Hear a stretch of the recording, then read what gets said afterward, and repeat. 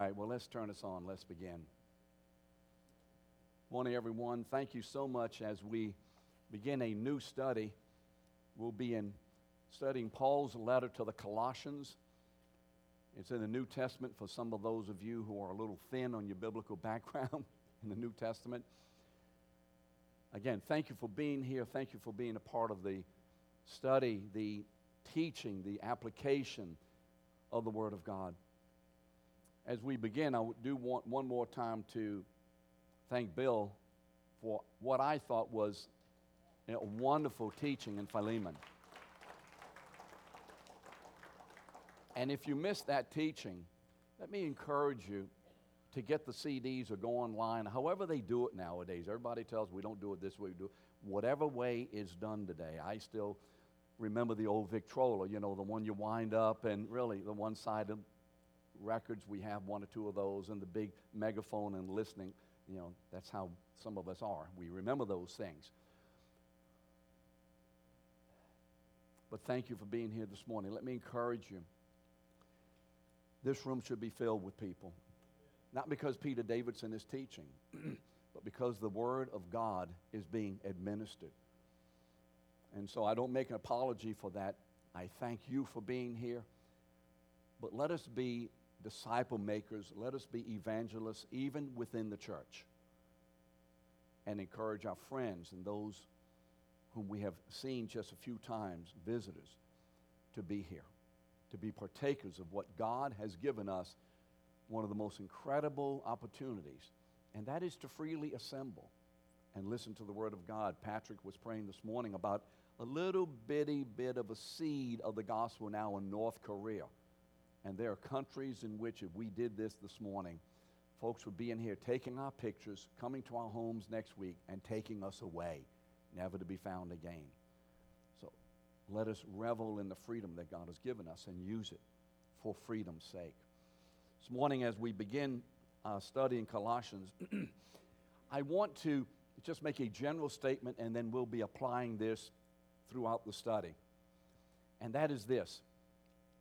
We're going to see that Colossians, as is true for the rest of the letters of the New Testament, essentially, this is a letter addressed to the new creation community.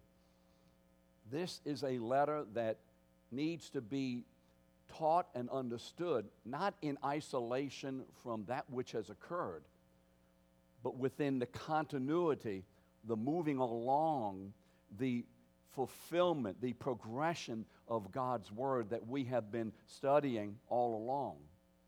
And so as we look at Colossians and as we study it, and we'll look at specific illustrations of this, I want to encourage you to view Colossians within the glasses or concept, if you would, of the first 3 chapters of Genesis. Because if we don't do that, we're not getting what God wants to give us in a larger context. And I believe that as the Apostle Paul writes this letter, this man is steeped, as these apostles were, in the Word of God. And the Word of God to them in those days was the Old Testament. As you know, the New Testament was beginning to be written. So when they say the Word and the Scriptures, except in very, very few instances, they are talking about the Scriptures of the Old Testament, especially beginning in Genesis and going through as God reveals His plan. As started in Genesis, fall came in Genesis 3:6, and God continues on. You remember the study we went through, for 22 weeks or whatever, concerning that illustration, that revelation, what God is doing in Genesis. So let's look at Colossians not in isolation, but let's pick up what Paul is saying in his encouragement, his instruction, his commands, his references, and let's see if we will not begin to identify Old Testament illustrations and understandings, especially, as I said, the new creational community as demonstrated in Genesis 1:26 to 28. That will be, if you would, the seed of what Colossians is all about and the outgrowth of what those 3 verses are all about.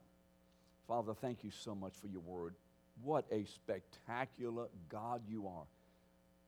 That first you would share yourself with us in creating the world, knowing beforehand that as you created, Adam would rebel, necessitating the entrance into this world of sin, this world of fallenness, this world that is governed temporarily by the god of this world, Satan, that the Son of God would have to come to redeem, to restore, to create a new heaven and a new earth in which righteousness dwells forever. Father, and in this process, you've not only redeemed us because of the resurrection of Jesus, but you have given us your word. Father, thank you for this. We know that as we hear and study and heed your word, we will be enriched, we will be strengthened, we will be encouraged, we will be led, we will be provided for, we will be protected, we will be adjusted and disciplined. Father, everything necessary that you were doing in our life will happen because your Spirit lives in us and because you promised it through your word. So we thank you for this, Father. We pray that as we study this word, as in every time we open your word, and we anticipate and expect this because you promised it, that you are in the process of continuing a great and mighty work in us, so that your name may be glorified in us and through us. Father, thank you for this in Christ because of Jesus. Amen. Amen. Well, beginning our letter to the Colossians as a general background statement, it's spiritually axiomatic. Do you know what the word axiomatic means? A self-evident truth. This is self-evident. It is spiritually self-evident, axiomatic, that God's truth will always be opposed by a lie. Now, you can remember this. Every time God's truth is uttered and is proclaimed, there is going to be opposition from the enemy. Every time you experience something of the work of God in your life, some way, in some manner, whether overtly or very subtly, there is going to be an attempt to erode, to diminish, to deflate, to move off from the track of truth, that word, that work that God has given. So don't be surprised. Remember John 16:33. In this world you will experience what? Tribulation, or tribulation, if you like to say it that way. He said, you're going to get it, but be of good cheer because I have overcome the world. So first, let us be a people that as we study, as we move forward in Christ, as we are learning, as we are seeking more to be obedient, there is going to be a rising difficulty coming against that. Anybody experience anything like that at all, at any time in your life? We all are evidence of that work. The essence of this opposition, in particular to this church, but in general, will always center on the person and work of Christ. Every time we hear the truth of the gospel proclaimed, the attack against the truth will always center on the person of Christ, his deity, and on the work of Christ that Christ took upon himself as the incarnate Son of God. All of our sin went to the cross, paid the full, final, and forever price and penalty for our sin, endured in himself what we should have endured of the wrath of God. When he died, all of that was buried. God saw that it was done and declared it as a finished work. It is finished, John 19:30. No more to be paid, nothing else owed. And in his resurrection, now God, because of our forgiveness in the death of Christ by the shedding of his blood, now God, in the resurrection of his Son, having exalted him to the highest place, now brings forth the Holy Spirit by the command of Jesus himself. And the Holy Spirit now is God's person in us, who now adopts us, who applies the forgiveness of Christ, who calls us sons and daughters, and who empowers us with all of the power of God to begin to live as the children of God. So the person of Christ and the work of Christ, that's always at the center of an attack against the truth. So just be ready. Just be ready. And I have so much more to say about that, but really time doesn't allow, but I'll say a couple little things. And anyway, it is patently obvious, and if it isn't, you need to get better glasses spiritually on. You need to get better spiritual hearing aids. You need to have a better ability to spiritually sniff. It is patently obvious. Now listen what I'm going to say carefully.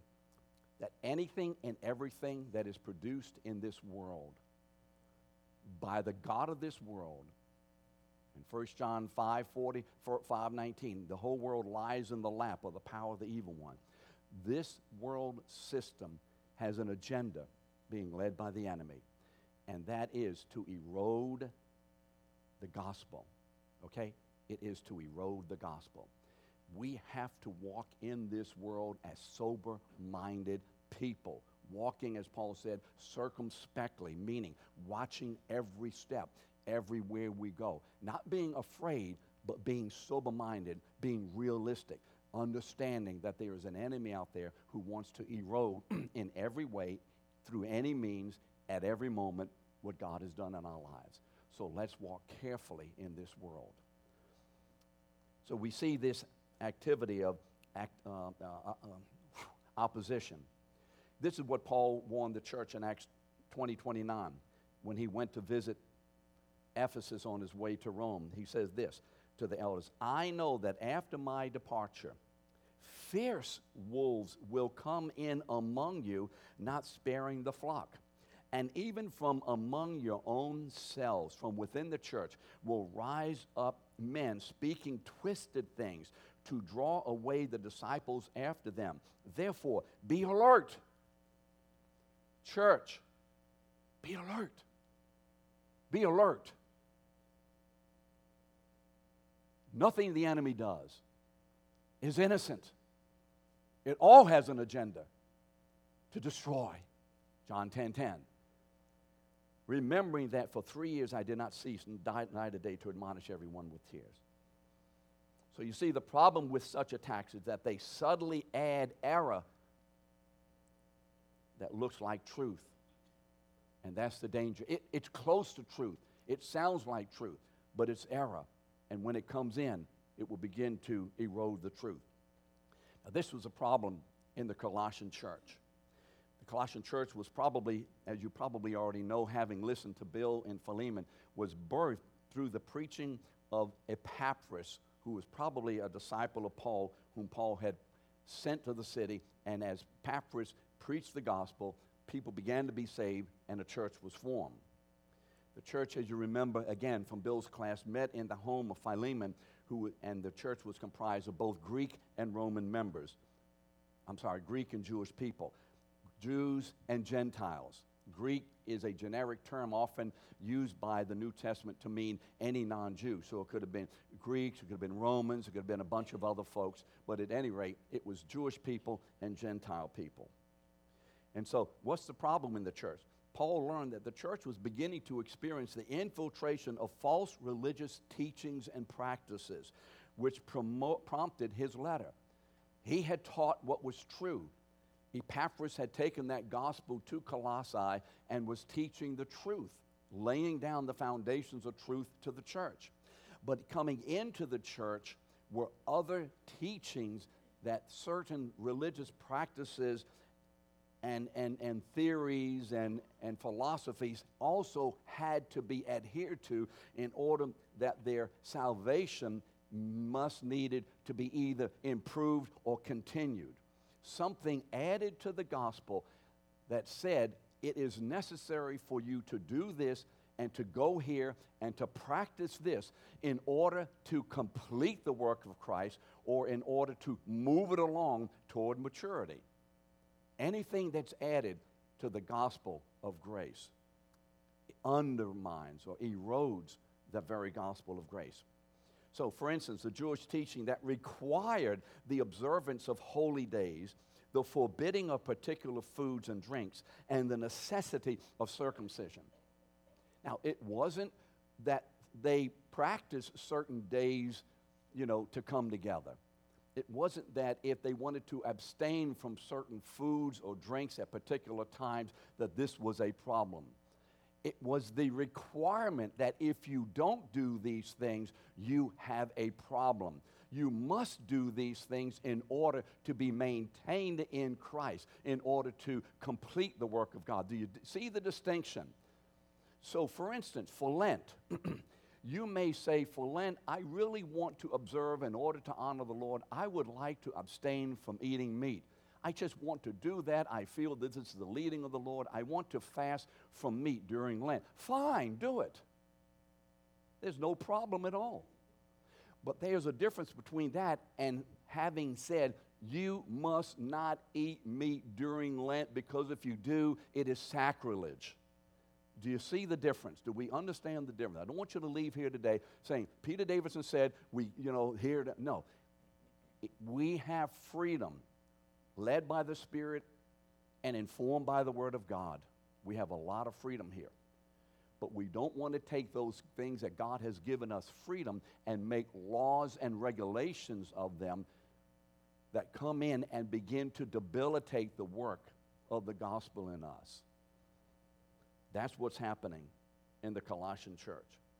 You see, the acceptance of these teachings and practices would have meant that Christ and his work were not sufficient. What Jesus did on the cross is not sufficient. We must do certain things in order to complete his work. In order to complete his work. So his work on the cross is either it is completed or it is not completed. He said it's completed. But if we begin to teach other things that in any way infer or in any way begin to cause us to believe that his work is not complete, I need God's blessing this week, so I'm going to read God's word more this week. We're going out of town and I need some finances, whatever. I need to just give God a couple more hours of prayer this week in order to get it from him. I need to go to Sunday school because I know if I don't, I'm immature. Well, I can't say that. Let's see. We got to give a much better a deal than that. You see, requirements that what we do adds. Now, you may say, I need to read my word more because I need to know God more, experience him more, and fellow. Yes. I need to increase my prayer life because my activity in the Spirit and I need that nourishment. Yes. Your mom and them will always tell you, eat your vegetables. Yes, let's eat the vegetables and the meat and the meal of God. But let's not make it something that if we don't do it a particular way, in a particular time, in a particular amount, therefore, we are not fulfilling the requirement. We are not. We're adding to Christ. We're helping him move us along. God doesn't need any help in that. So the solution, only the truth of God's word is able to protect them or us from the danger of such teachings. Only the truth. Remember John 8:31? If you abide in my word and my word abide in you, what? Isn't it interesting when we always say, you shall know the truth and the truth shall set you free? That is not the truth. That is not a true statement. It's not. Oh, well, brother, doesn't the Bible say that? No. Jesus didn't say that, did he, Scott? He said, you shall what? Abide in my word, and my word abide in you. Then you shall know the truth, and the truth will what? Set you free. You see? Resist the devil and he'll flee from you is the word of God. No, it isn't. That is not the truth. James 4:7 says, submit yourself to God. Resist the devil and he'll flee from you. So let's be careful how we throw these little phrases out and we don't connect it in the right way. Therefore, it becomes a stumbling block because people think, well, wait, I know the word of God, and I'm still having problems. No. You see, you didn't connect it to the right place. You see, do you understand how subtly the enemy loves these little sound bites of the Word of God? We need to know the Word in a much greater and more full way. I can do all things through Christ who strengthens me. Philippians 4:13. Remember that? We quote it all the time. But it is not the truth apart from verses 11 and 12. And you're going to have to go figure out what 11 and 12 say in Philippians 4. I'm not going to tell you. You see, Paul's goal in Corinth, what is the name of this church? Thank you. In Colossae, Paul's goal is to show that Christ is indeed sufficient. Why? Because he is preeminent over all religions, philosophies, and practices. And we need to get this in our hearts better. I need to get it. Every temptation that I have ever experienced is a temptation that says, is Christ really preeminent? It is a question that Satan gave to Adam and Eve in the garden in Genesis 3. Hath God said? Does he have the right? Will he do it? You know, all of these questions about the person and the integrity and the work and the purpose and meaning that God has given in their creation. Is Christ preeminent? Every temptation. And then I am tempted to question the preeminence of Christ. And then when I sin, I am stomping on the preeminence of Christ. Every time I sin, I am purposefully stomping on the preeminence of Christ. So the next time I sin or next time you sin, it would be advantageous for you and me to say this: I am sinning. And in the process of me thinking this, me doing this, me going here, me doing whatever it is, in the process of my doing these things, I purposefully decide, Jesus, you are not preeminent. Now, how many of us would be willing to say it that way? And yet, that's what our sin screams to God. Is Christ preeminent? And we'll talk about what preeminent means a little while later down the road. So, as we study the letter, let's see how let's allow the Holy Spirit to speak to us about any practices or beliefs that don't originate from the Scriptures. And so, I think I can get through most of this today. Paul's greeting. Paul starts the letter, typical greeting. Paul starts, where you at? I mean, that's what this translates into modern English in New Orleans. What's happening? Where you at? Colossians. Okay, Paul greets the church. Let's read it. Verse 1, Paul, an apostle of Christ Jesus by the will of God, and Timothy, our brother. Paul. Who is Paul? His natural credentials. Let me read his natural credentials. Who he is in the flesh. And this comes from Philippians 3, 4 through 6.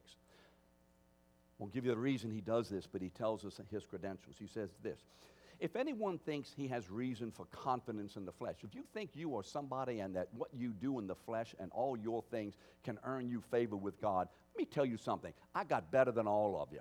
I have it better than all of you. He says, I have more.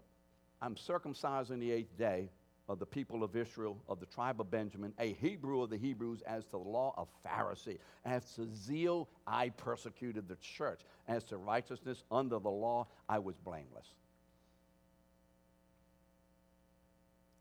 That's his natural credentials. But if you were to read further, you'd find out that Paul says, hey, all of that counted as what? Rubbish. None of it did anything. It was diddly squat. Nothing when it came to God's decision to save me. It was nothing. I mean, how many of us, even in Paul in the natural, how many of us would like to stand morally judged against Paul even in the natural? How many of us would want to say, hey, I'll put my obedience up against Paul? I wouldn't want to touch the thing. Even in the natural, as a Pharisee before he was saved, I wouldn't want to get near the morality issue and be judged against him. And, you know, I'm going to come out way, way bad on this.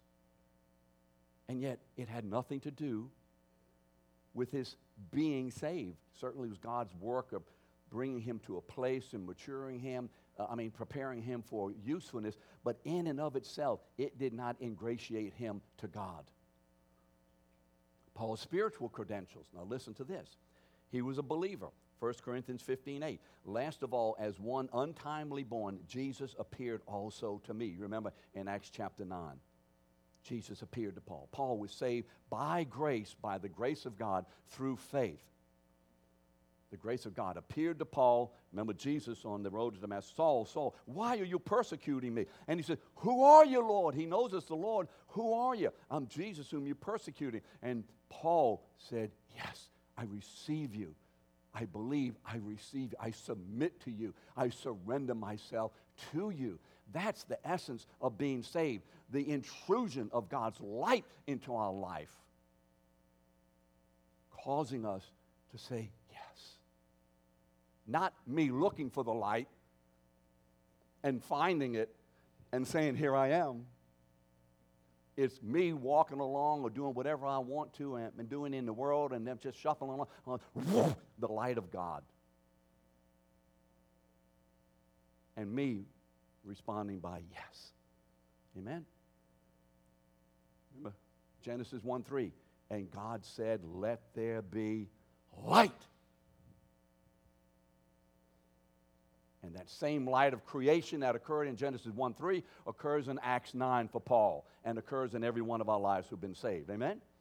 It's a repetition of what God has been doing from the beginning. Aren't you glad to hear that? He's an apostle. The Greek word is apostolos. It only means a delegate or an ambassador sent with the authority of another to speak. So in and of itself, the word apostolos doesn't mean anything other than, hey, Donnie, will you go take this message to Joe and tell him what I said? This man would be my apostle. He's acting in my authority to go somewhere to do or say or speak something in regard to what I have asked him to do. That's what that means in a general sense. But of course, in the church's sense, it means something much larger than that. It means someone who has come from God, having received that authority to go speak the word of God. He's an apostle of Christ. He belongs to Christ. He was delegated by Christ to speak and act with the authority of Jesus Christ himself. So what Paul says in these letters is the living, vibrant, specific, authoritative word of God to the church. So no wonder you see so much study out there that wants to undercut and undermine Paul and his authority and whatever. Certainly it is. It's a constant thing in theological centers to be questioning, did Paul did this and that? He couldn't have said that. How could they? Because you see, if you can undermine and in any way shake the validity and the veracity of the apostle, then everything he does and says can be shaken. You see what happens. We must be clear on this. We must know our word of God. Of Christ. How many of us have heard the word Christ before? I mean, haven't we heard this a lot? Now, when the church today thinks of Christ, here's the word Christ, we think of Jesus. And our perspective too often is very, if you would allow me to say this, very narrow. But when this man says Christ, he gathers up an enormous background of spiritual activity from the Old Testament. When this man says Christ, this word is pregnant with meaning and power. Let me just a little bit tippy-toe through it. The word Christ is the Greek Christos, and the word Christos is the translation of the Hebrew Mishach, or Messiah. The word simply means anointing. It is to pour oil upon, to anoint, signifying God's personal use. Now, in a general sense, it had nothing to do with God. But then it was used, when it's used for God's purpose, it took on the personality and the power and the purpose of God in the anointing. So the Hebrew word mishach means to anoint. It just means to pour oil on. Or for those of you from New Orleans, oil, which is pouring oil on the person. But it is a physical activity that indicates a spiritual work of God's calling, of his anointing, of his gifting, of his sending, of the presence and power of this personal God who will be with this person and in this person, and this person will travel with that authority, that apostolos authority wherever he goes because he's been anointed. He's had the oil poured upon him. The oil, very often in the Old Testament too, is symbolic of the Holy Spirit. But again, too much to go into today.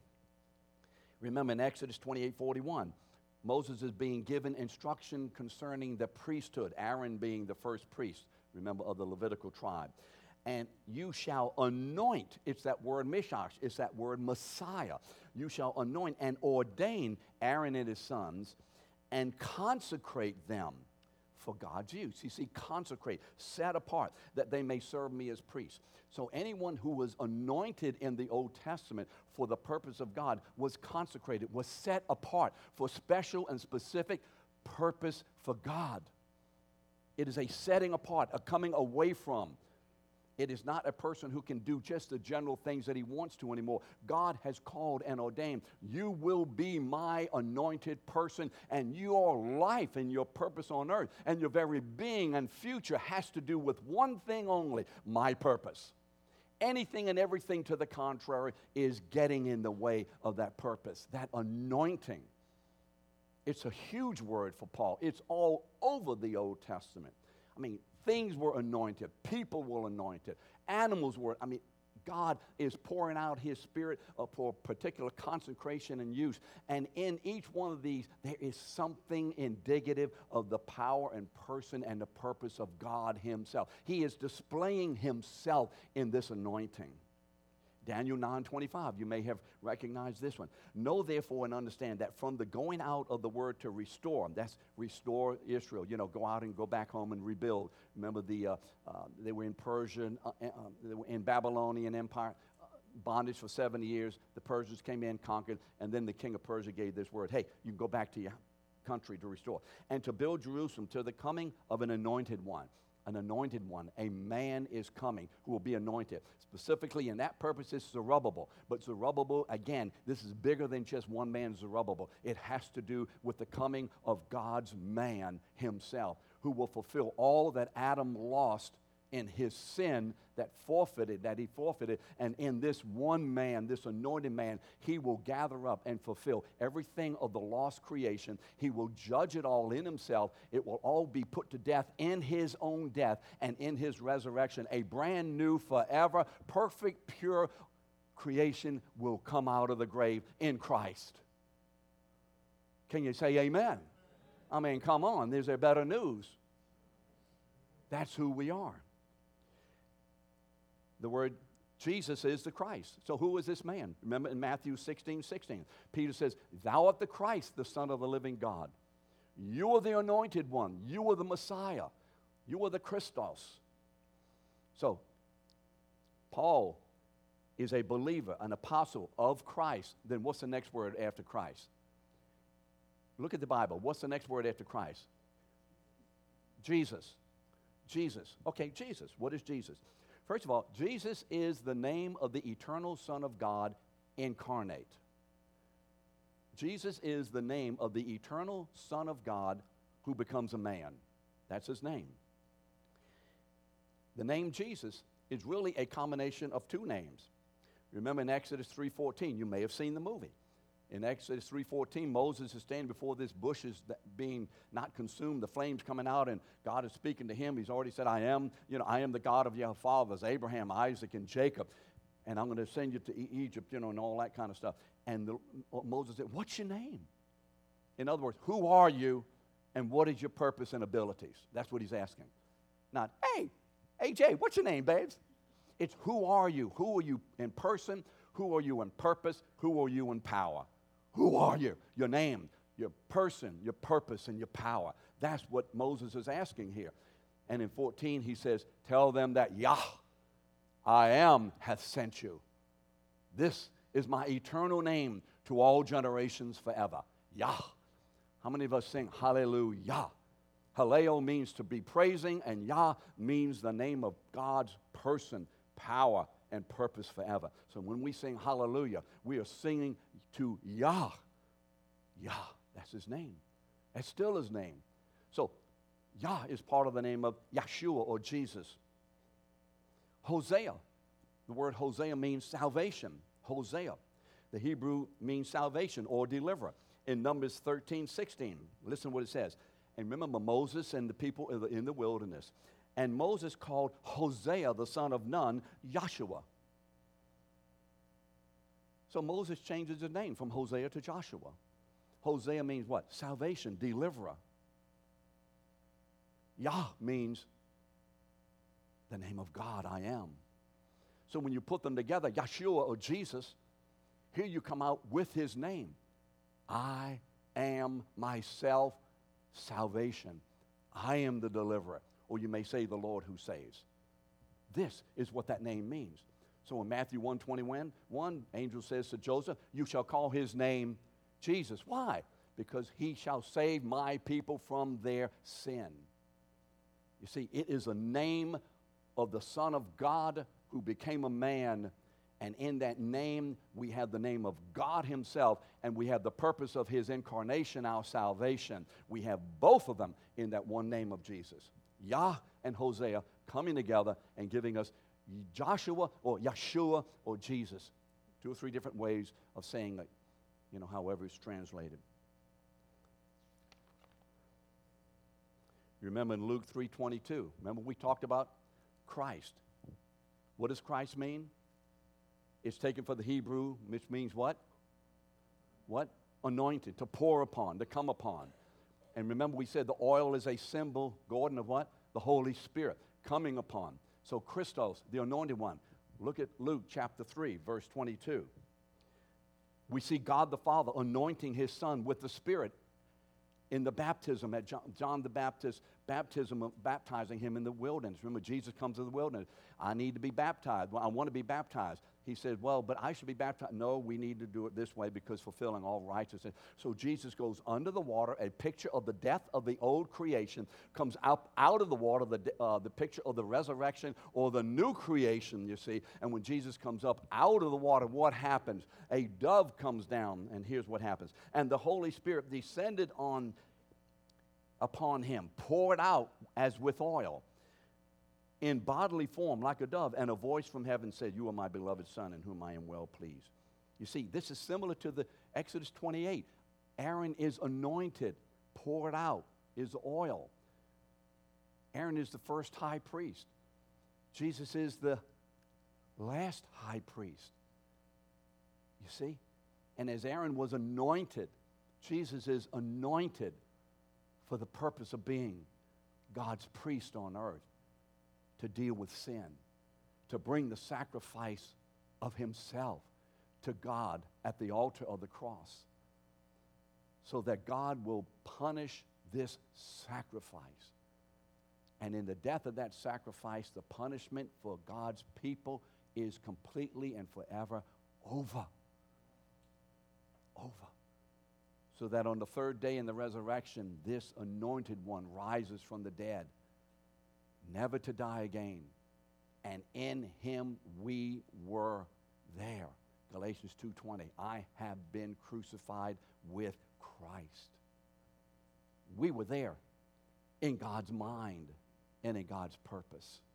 Even if we sinned, even though we had never been created, we were still there in the purpose of God. Your name, my name, was written in him. And then we were born into this world at a particular time, and God saved us at a particular time and is using us for his particular purpose as his redeemed people, redeeming us in the cross of Christ through the resurrection.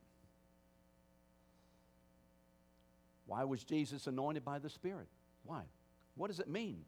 He was anointed to be God's last Adam. You remember in 1 Corinthians 15:45, he was the last Adam. He is the Adam who is raised up by God to be the one who fulfills the purpose of the first Adam's creation. The first Adam was created to function through the mandates and obedience to fulfill God's purpose of filling the earth with progeny. Fill the earth with the knowledge of who I am and my will. And he fails, and so the entire Old Testament looks forward to, through types and shadows, of a coming one who will be who Adam was to be, but was not through his disobedience. And so in Jesus, all of that is collected and fulfilled in this last Adam, 1 Corinthians 15:45. You see, He came to recover God's original intention in the first Adam. 1 Corinthians 15:22.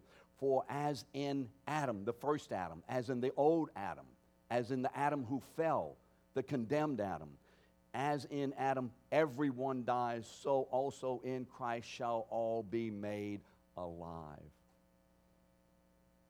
The second Adam. This is why Jesus was anointed, to perform this ministry, this work, this bringing about the purpose of God in creation. You see, we were saved not because we needed to be saved or whatever. We were saved to fulfill and as the fulfillment of the grand eternal purposes of God. Can you say amen to that? This is why we were saved.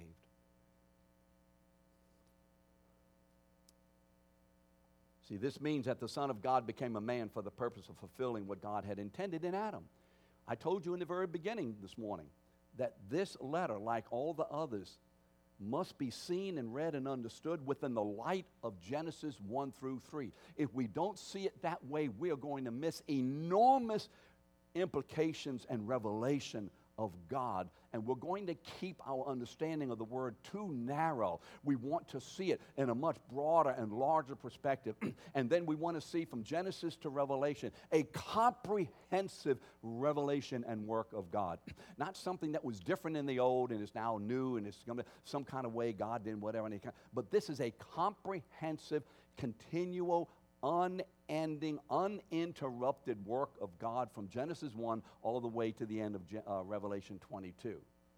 This is God's work. You see, Adam was to be God's image bearer. Remember Genesis 1:26, let us make Adam, man, Adam, A-D-A-M in Hebrew. Let us make man in our image after our likeness. And he was to be carrying out 4 mandates. There will be 4 mandates he was to be carrying out. Remember in Genesis 1:28, through his obedience. This is what he's supposed to do. And all of you went through the other class, remember this. First, he was to be fruitful and multiply. He's better have a lot of kids. A lot of kids. See, believers having children is more than just biology. It's about the duplication of Christ. That's what this is about. Not only having a whole lot of kids, be fruitful and multiply, but fill the earth. Fill the earth.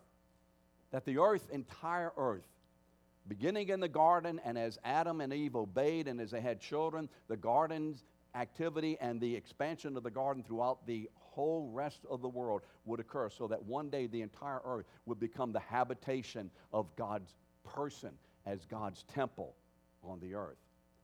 Subdue the earth. Subdue it. And then rule. Fruitful and multiply. What was the second one? Say it again. Fill the earth. What was the third one? Subdue it. And what was the fourth one? Rule.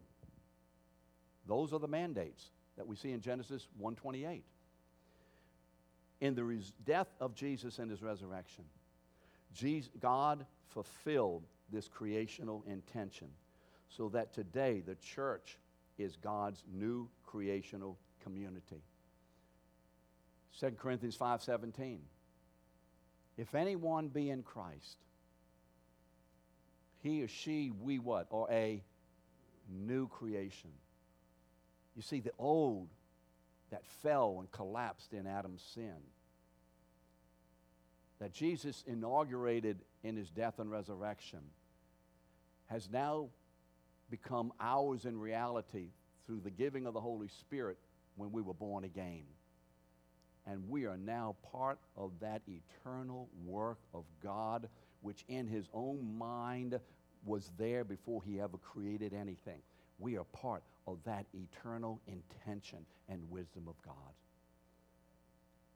If any man be in Christ, any person be in Christ, he is a new creation. Behold what? What? Old what? In Adam, fall, sin, death, destruction, illness, whatever. Old things have what? Passed away. Behold, all things have become new. Now, we're living in that positionally in Christ and spiritually. The only difficulty is we yet don't see the fulfillment practically yet. So it is now, but it is not yet. You see, it's here, but it's coming in fulfillment. It's here and we're getting tastes of it, but it's coming in fulfillment. By the will of God, Paul was called and commissioned and gifted by God. Remember Acts 26:16. You'll see that. He gives his testimony. Jesus called me, and he says, hey, Paul, I'm going to use you, and here's how I'm going to do it. Just read Acts 26, and you'll see that in there. And finally, not only Paul was on this journey, but also Timothy, our brother. Paul has team mentality. Paul does not have the mentality of an individual believer. This individual stuff is not biblical. It's not. Biblical is team, is groups of people, families, a lot of folks together. Individuals certainly coming into this, but there is an individual corporate mentality, certainly made up of individuals, but individuals for the purpose of a corporate mentality. God's purpose and plan is not that we individually be saved and that, wow, me alone, just me and God and all that. No, that we be saved to be placed into a corporateness. Why? Because God in himself is a corporate being. He is a community of Father, Son, and Holy Spirit. He is relational. He is functions among the three persons of the Trinity in rows through love. All of this is who God is. And then when you see that, you begin to see why the Old Testament and the New Testament is so filled with these other and one another and love and relationships and forgiving and community and people. Why so much of this plural stuff? Because God is a plural being. That's why. You see, we are the earthly revelation in community of the heavenly revelation of community. Timothy, a Christian Jew who was converted through the preaching of Paul, becomes one of Paul's most prized workers. Next week, we'll look at verse 2. Thank you a lot.